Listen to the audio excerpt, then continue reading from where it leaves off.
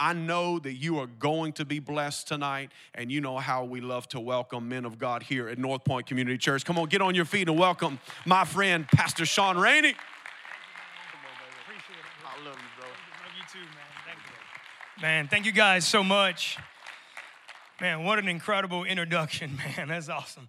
I appreciate it. Man, I tell you, it's such an honor to stand here in this pulpit tonight. And as Pastor Philip mentioned, we've been friends for a long time. We served in this same community together. And man, I've just been a fan of your pastor for many, many years. And I love that he's a part of my life. I love meeting with them. My in-laws, my wife is from Houghton. And so I get to come back in this area quite often. And whenever we're in town on a Sunday, this is my home church that I get to come to. I've snuck in here a couple times. So it's good to be at my home church tonight with you guys. So I'm just going to make myself at home. My wife and my family couldn't be here with us, with me tonight. I've got two boys, 10 and 5. Their names are Mason and Bryson, and my wife, Amy. And man, I'm a blessed man to have this family. And my boys are praying for you tonight, right now. I've asked them to pray. Anytime that I get to go and speak, I want them to be praying. And so they're praying for you right now and praying for us right here as we're in this church. I want to just dive into the message tonight really quickly because I believe that God has a word for us tonight. I really see that in this past year of my life, I'm going to kind of get into where I'm at. And as Pastor Philip mentioned, kind of moving around different places and what God has in my life. I want to talk to you tonight about thriving in your wilderness. Thriving in your wilderness. Maybe another title we could say tonight is thriving in obscurity. And I want to talk to you about what that means tonight. See, everybody wants to be on the mountaintop, right? Everybody wants that mountaintop experience, but it's in the valley that we earn the right to stand on the mountaintops. It's how you respond in that valley, how you respond when God says no.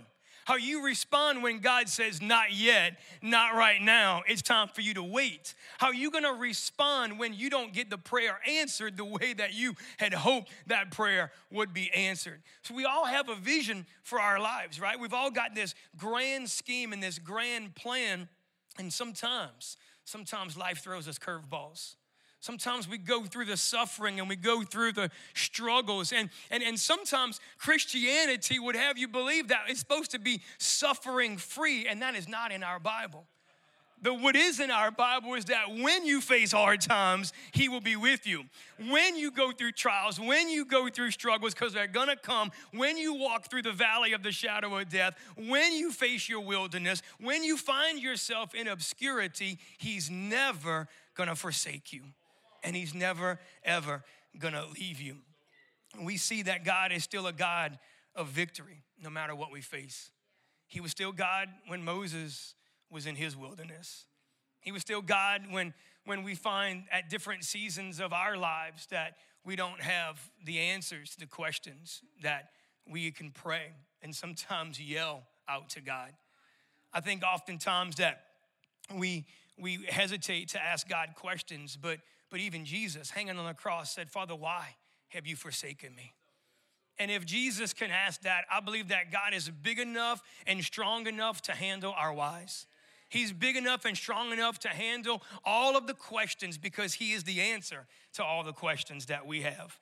Tonight, I want to talk to you about some lessons that I've learned through wilderness. I've been in ministry for about 18 years, as Pastor Philip mentioned to you guys, and I found myself in Colorado. I'm born and raised in New Orleans, and so I still got a little bit of that residual accent in my vocal cords. They're a little bit raspy because I think Tabasco sauce burned them as a kid, eating it on everything. And so people always ask, how do you get that voice? I said, man, don't eat Tabasco sauce. This is what will happen to your voice. I've been talking like this since I was 5 years old, and it was crazy. It was pretty wild, man. But we moved to Colorado, we did youth ministry, and then God showed us this city that had no spirit-filled church, no Assemblies of God church, and we felt like God was calling us to establish a work there, a life-giving church, and we did that for about 5 years. And then we came to a point where God spoke to us to hand over our church to our associate pastor. Now, that was a tough day because I'm telling you, man, we had worked hard and we had put a lot of hours, blood, sweat, tears, lots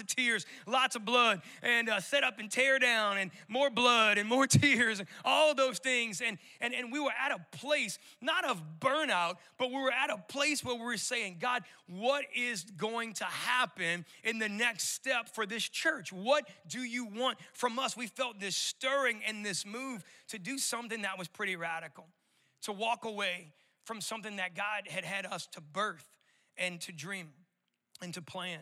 And we didn't know. We felt like God was not giving us answers. It's like, God, what do you want us to do? Where do you want us to go? And it seemed like there was just silence. And we didn't understand. It was like he was calling us into a hiddenness. He was calling us into a life of anonymity for a while. He was calling us into the obscurity and into a wilderness season. And I didn't understand it. Matter of fact, I thought I was being punished. I thought I didn't do something right. Maybe I didn't pray hard enough. Our church wasn't a large church, but in that area, a very unchurched area, we had about 90 or 100 people. And man, that was a very healthy church for that area. And I thought, God, maybe we're not big enough. And so I'm being punished for this. And the devil began to play tricks on my mind. Maybe we're not good enough to do this. Maybe my marriage is not strong enough to last through this. And boy, the enemy came in with all these doubts, and still there's just silence from God. All we knew was God said to step out. We sold our home. We resigned the church. We helped it transition. It was a very healthy transition. We were under district supervision, so it was all done well and right, and we were celebrated as we left. We cried on their necks like the Apostle Paul did in the Bible, and man, it was hard to walk away, and we went into a year, this last year, and actually about a year and 5 months of no titles, no ministry necessarily that I was in charge of. Literally, God said, I want you to rest, and I want to recalibrate, and I want you to abide. One word, abide. And that word, I didn't even know in that moment what the depth of that word.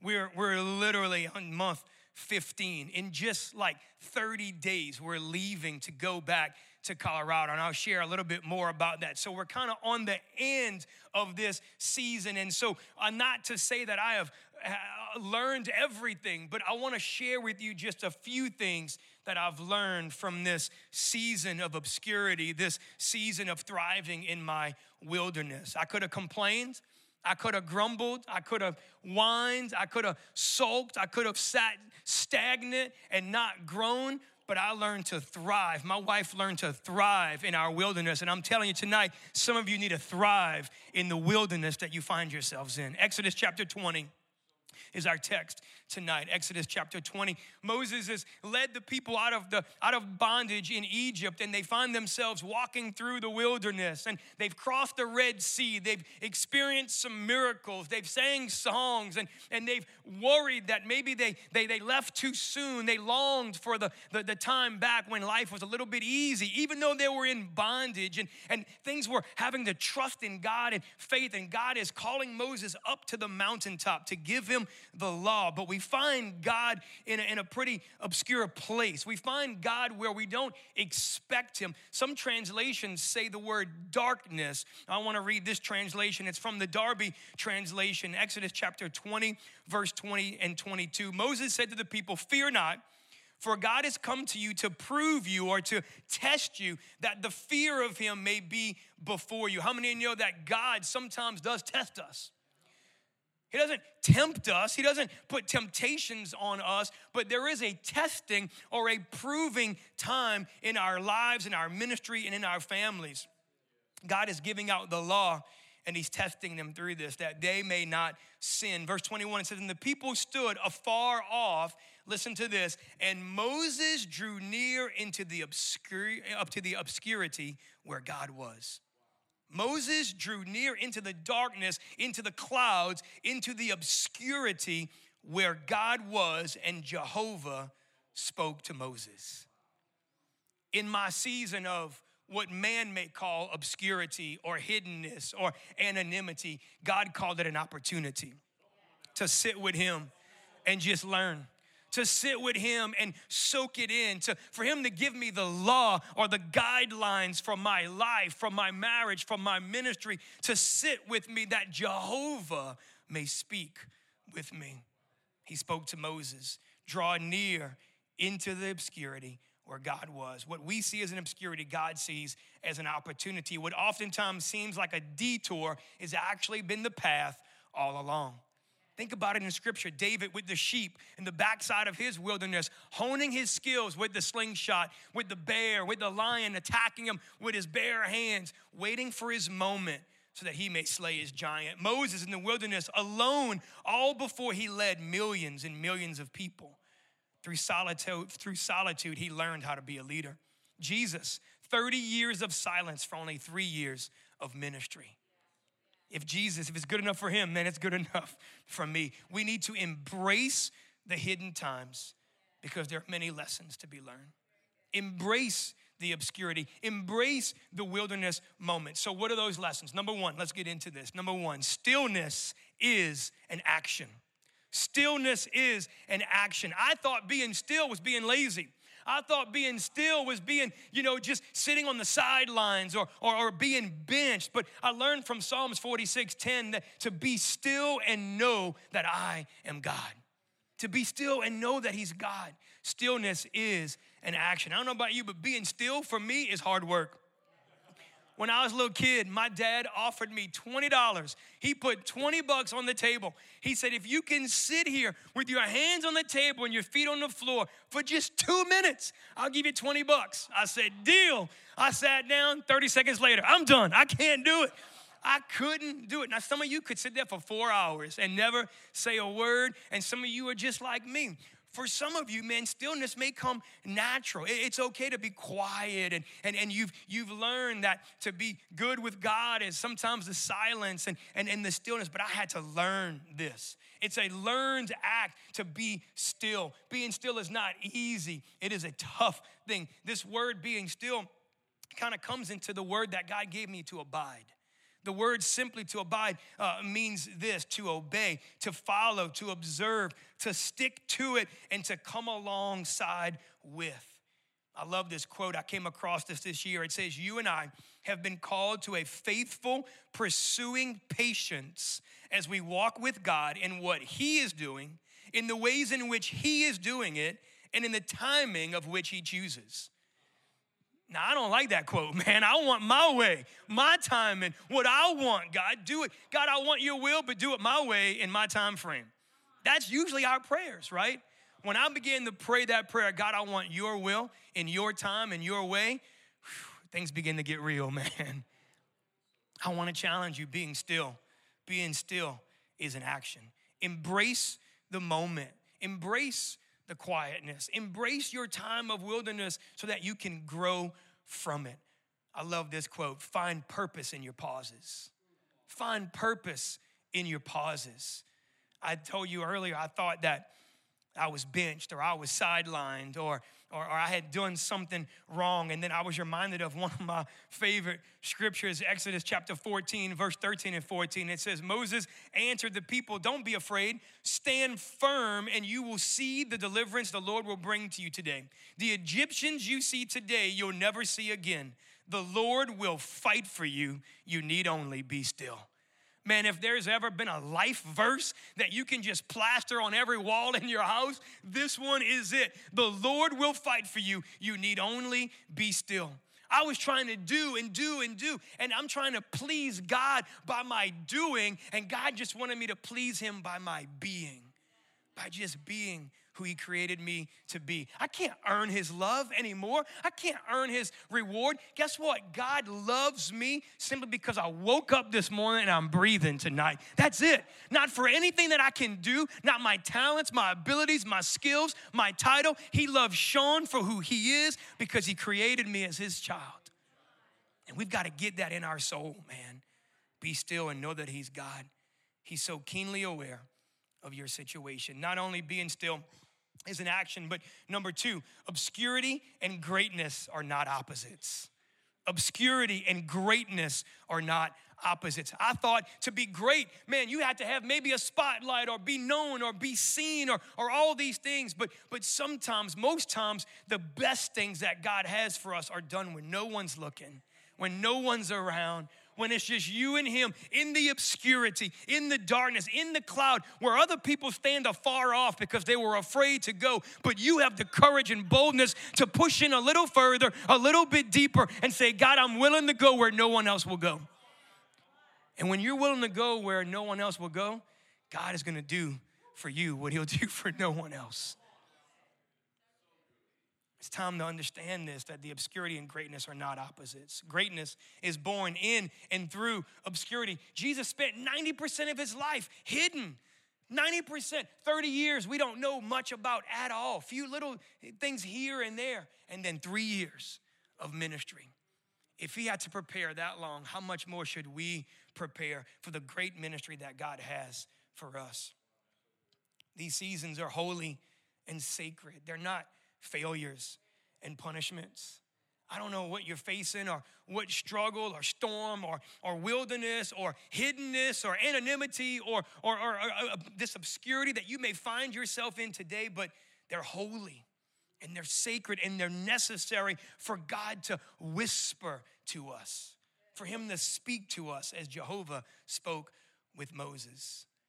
It's better, I love this. Thomas à Kempis said this quote, "It is better for a man to be obscure and attend to his salvation than to neglect it and work miracles." We can work miracles and all this and stand upon this platform and play music and show a big show, but what God's more concerned about is what we are in our hearts. Tend to your salvation. Work out your salvation with fear and trembling. Greatness and obscurity are not opposites, they're partners. And a lot of times, really, to become great, we have to go through struggle. It's like working out or running. I love to run. I do triathlons. I love doing those, and they're great. There's a great one here in Shreveport called the River City Tri. I loved it, man, and man, that's a great one. And I remember my first big race, and I trained hard, man. I mean, I really put in the work, and guess what? It paid off. I was able to complete my very first triathlon. I used to weigh about 70 pounds heavier than what I am right now, and that's a pretty big dude for a short guy like me, man. And I got into it, but I knew this. I knew that it took some pain, it took some suffering, it took some resistance, it took some straining to get the results that I wanted to get. And we're praying prayers like, God, use me, but we're not living and willing enough to go through the struggle and the pain that God has for us sometimes to go through. We want to be used mightily. We want to be seen in the spotlight, but God wants us to go through the lessons and learn the lessons in the stillness, in the quietness, in the obscurity. The struggle and the strain is what makes us great. Stop pushing against the struggle. We say prayers like, boy, the enemy is just attacking me. Maybe it's God just putting a little bit resistance training on you so that you can become stronger to face the next battle that he has from you. Stop giving credit to the enemy. Maybe it's God saying, hey, you can put on one more plate. I think you got 2 more reps in that. Let's get it up a little bit more. You can go 1 more mile. Let's just run a little bit faster. And you're like, get behind me, devil. And God's like, I'm the one telling you to do this. Stop giving credit to the enemy and start seeing some of our struggles, some of our strains as, man, just testing ground and lessons from God. Number 3, we're going to roll through these here. Detours. The detours were always part of the plan. What we see as detours and exits and getting off course is God, I believe, sitting back going, this is all part of the great big plan that I have for your life. If God orders our steps, like the Bible says, I believe he also orders our stops. He orders the pauses in our life. He orders the detours. Who are we to think that with one decision that we can totally wreck God's plan for our life? Guess what? God wants you in his will more than you want to be in his will. And he's going to help you. He's going to guide you. Sure, we could sin and throw it all away and choose to go our own course because God's given us that free will. But God's plan is to help navigate us and push us and guide us and lead us into his plan. His plan's not some tightrope that we have to walk on worried if we make one wrong choice, we fall to our death. No, it's God's will that we walk in step with him. And as we step, he leads and he guides and he nudges and he moves and he leads us. God wants us in his will more than we want to be in his will. The detours were always part of the plan. Proverbs 16:9 says, the heart of a man plans his way, but the Lord establishes his steps. Let God establish those steps for you. What can we learn through the season that will prepare you for the next season that God has for you? Man, we don't ask that question enough. God, what can I learn from this pain? What can I learn from this obscurity? What can I learn from this 15 months of not really leading a congregation or not ministering or doing these things? God has shown me that he loves me for who I am, not for what I do. I love this quote. I've said this over and over in my life, that God never wastes pain. Man, I've seen some people walk through some pretty painful things. One of my best friends lost his little girl to cancer. My other best friend lost his wife, kissed her goodbye one morning and came, she had a seizure and died. And he's raising 3 little girls by himself and walking through pain. But I know this, that God never wastes the pain that we face in our lives. We can blame God. We can sit back and curse him and blame him and mope and complain, why, woe is me. Or we can say, God, I'm gonna use this. It's not gonna be an obstacle, but it's gonna be a stepping stone to get closer to you. I love what Psalms 57 says. It says, I cry out to God Most High, to God who will fulfill his purpose for me. It's our job to be faithful. It's his job to be fruitful. Man, I prayed that prayer backwards most of my life. God, I want to just bear fruit for you. And we know the scripture talks about bearing fruit, but I was trying to grow that church by myself. I was trying to do things. I was trying to accomplish his will on my own power. And I was trying to be fruitful. And all God wanted for me to be was obedient and to be faithful to the task that he called me to do. Success in God's kingdom is just obedience. For some, he's called to lead great congregations. Others, he's called to lead great multi-million-dollar businesses. Others, he's called to just live this life, the daily basic of maybe you're doing this in life or having this kids and going to school and going to work. And it feels like mundane, average Joe life. And God goes, but that's where I want you because you're reaching so many people that no one would ever have a chance to reach.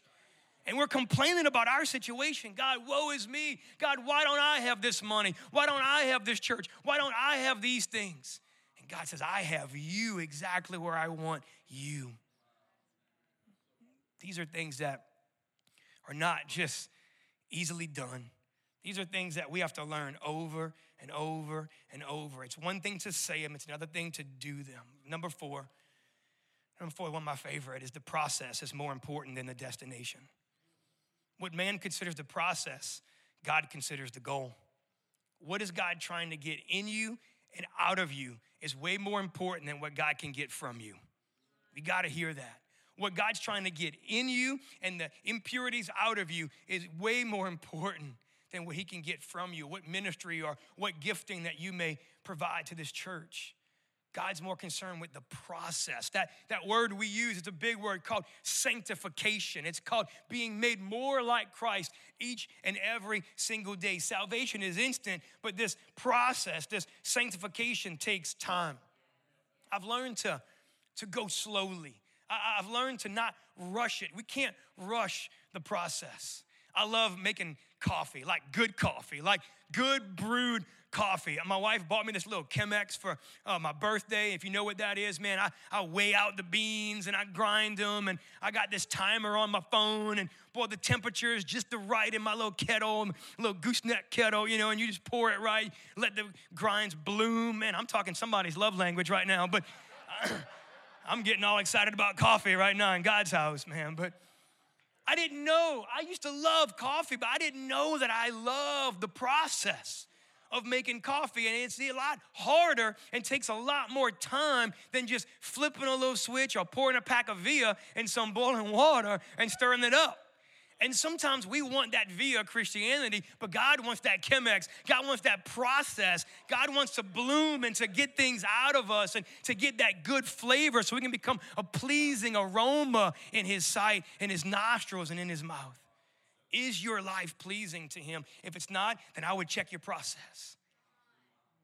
It's time to slow it down. I've learned to enjoy the process. What is God trying to teach me in this? I love this quote. Life is not a destination that we can be diverted, but life is a journey made up of paths and summits and valleys. And it's our job to find purpose, joy, and happiness in each and every season. If you've got kids, man, you know that you go through a lot of different seasons. That newborn phase and when life is, oh man, all up and down. And then that terrible 2 stage. And then we're kind of entered into this new amazing potty trained, no pooping in the pants and peeing in the bed, 5-year-old stage, man. We're like rolling. We got a 10-year-old. He's almost driving. And then we got this 5-year-old, man. I told Amy the night, I'm like, we could go out on a date and leave them here if we just put on Netflix and lock the door. I mean, it should be all right. She's like, I don't know. We in Alabama, they may call the cops on us, but we're almost there.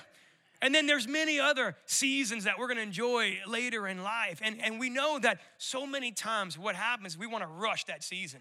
We just want to get through it. Man, I wish they wouldn't cry. Oh, no, I wish they wouldn't poo their pants. I wish they wouldn't do this and all these things. And then now that they're older, you wives or moms be like, man, I missed that baby stage. And you may want another kid, and get a puppy dog instead. They're a lot easier, but take joy in the different seasons that God has for you. Don't rush the process. The process is what's great. This process of Christianity and knowing him and being made more like him and making him known to this lost and dying world, that's what it's all about. The very last thing tonight, and we'll wrap this up, it's all about the long game. The long game. Man, I'm in it for the marathon.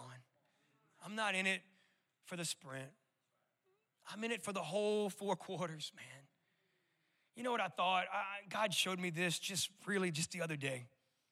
I thought that my time at planting the church, it was called Connection Church, and my time there, I thought was the beginning and the end of a game.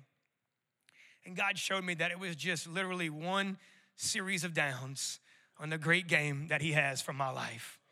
It was just one little part. I was so wrapped up in the moment, and I thought everything was in this moment until I got elevated high enough to be able to see the entire life from this end all the way to this end. And I realized this is only a temporary moment that God has for me to learn and to grow. And if I look backwards, I can see his faithfulness. He's always been faithful. He's never let me down. He's my provider. He's my savior. He's my king.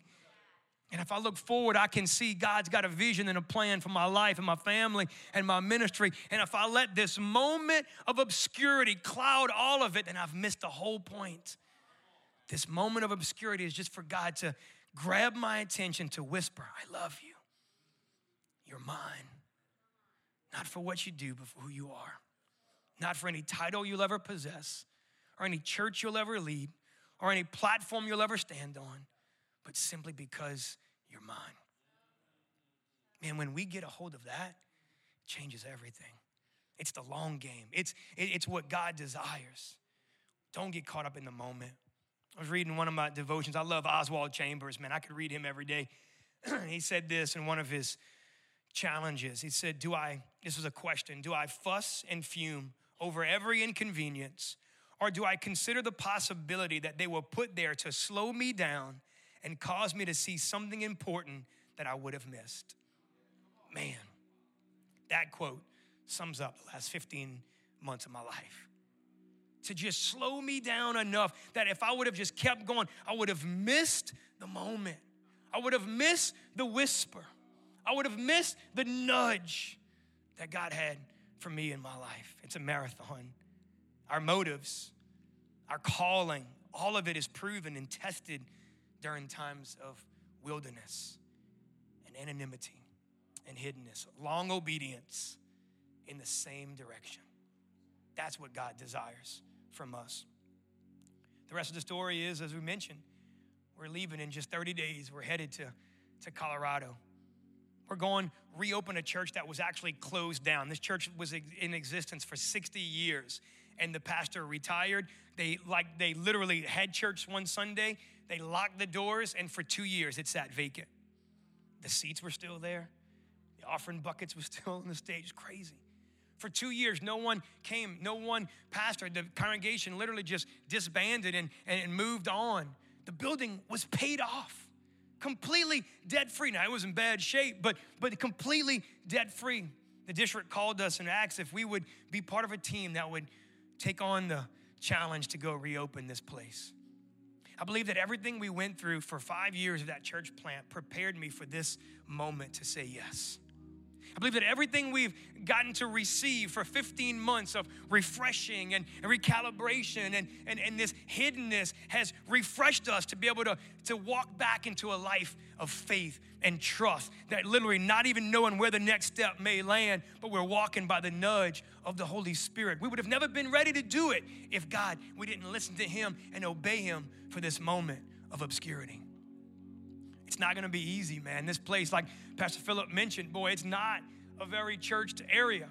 Now, we're gonna be in Colorado Springs. That's a little bit more churched than the Denver area, but where we're going is right next to a university. 15,000 students on that campus. Tons of atheists, tons of agnostics, and we're reaching that campus. We hosted an event the other day at our church. It's not even opened yet. We're not even having services yet. We hosted an event that just literally was a question: can we still trust the Bible today? And 70 college students showed up for a discussion. And we talked about trusting God's word, how it's true and accurate and still applies today. We're hosting another question and answer coming up in February. And this is going to be a scary one about human sexuality. Pray for us on that one, man. But we're a church that is going to not run from the culture. We're going to engage the culture. We're running into the cloud. We're running into the darkness where everybody's standing afar off going, I hope somebody reaches them. I hope somebody goes there. We're running to that cloud saying, God, we know that you're there, and we know that you're going to speak to us. What is God asking you to run to? What are you going through right now that's preparing you for that vision, for that exciting thing that God has called you to?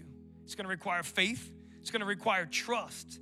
And it's going to require walking in step with him and submitting to the process.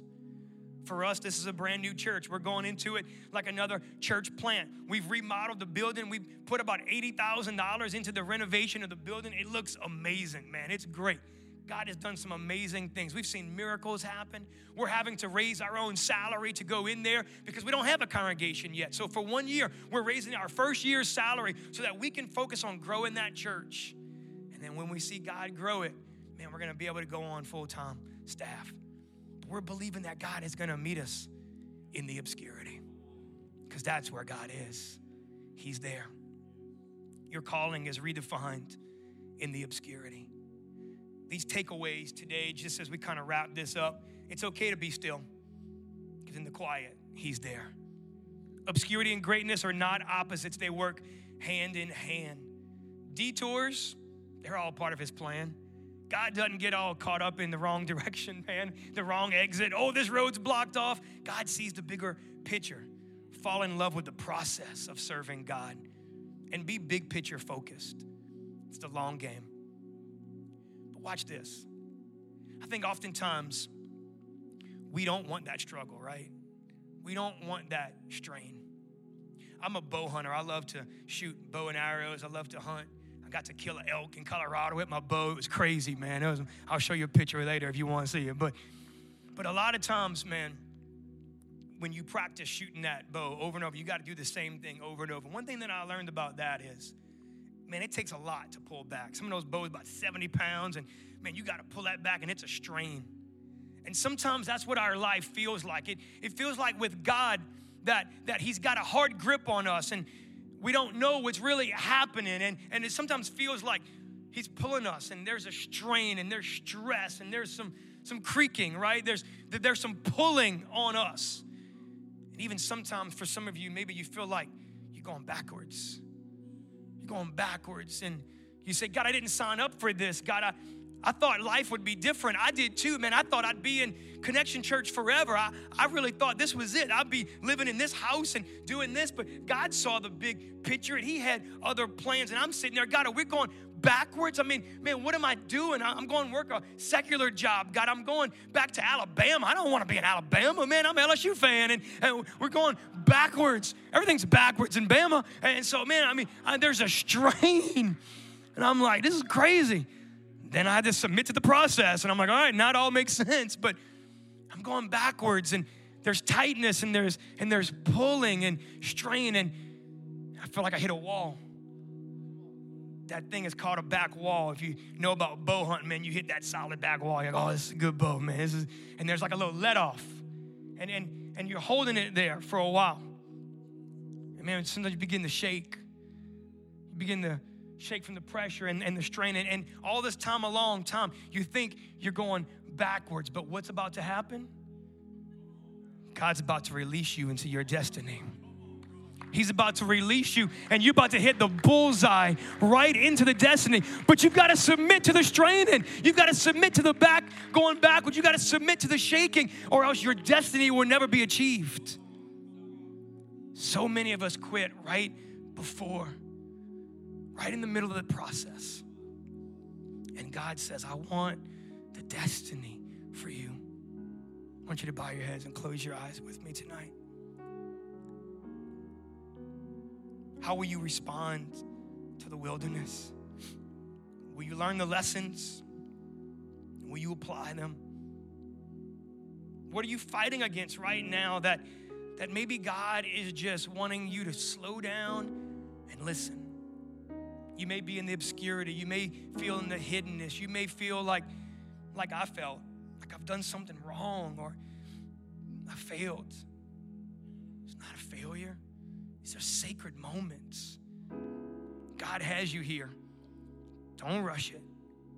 And don't waste the moment and pass up the opportunity. I want to just pray for you tonight, and I want to turn it over to your pastor. Dear God, I pray in this holy moment that there's some in this room that they were about to give up. They felt like you had forsaken them. They felt like they're alone. You've been silent and you didn't know, Lord. They feel like they were in this obscurity, but God, let them know that you're there. You're in the obscurity. You're ready to speak to them like you spoke to Moses.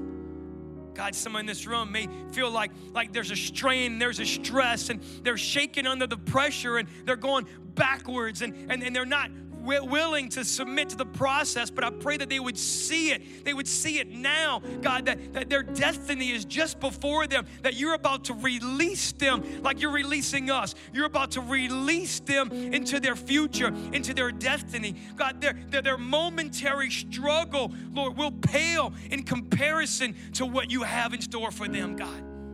Let them open their eyes and see it tonight. Let them realize tonight, right here on a Wednesday night in Bossier City, Lord God, when everything is going crazy with holidays and family and work and stress, and yet we come to this place and we worship you, God, and we hear this word, these lessons to be learned. Now let us apply them, God. The process, the stillness, the greatness, the obscurity, you're there. You're speaking to us. You're never going to waste the pain that we feel. It's a moment to learn, God. Let us find purpose in our pause. We thank you, Jesus, for the destinies that you have before us. In your name we pray. Amen and amen. Let's give God a hand clap of praise tonight.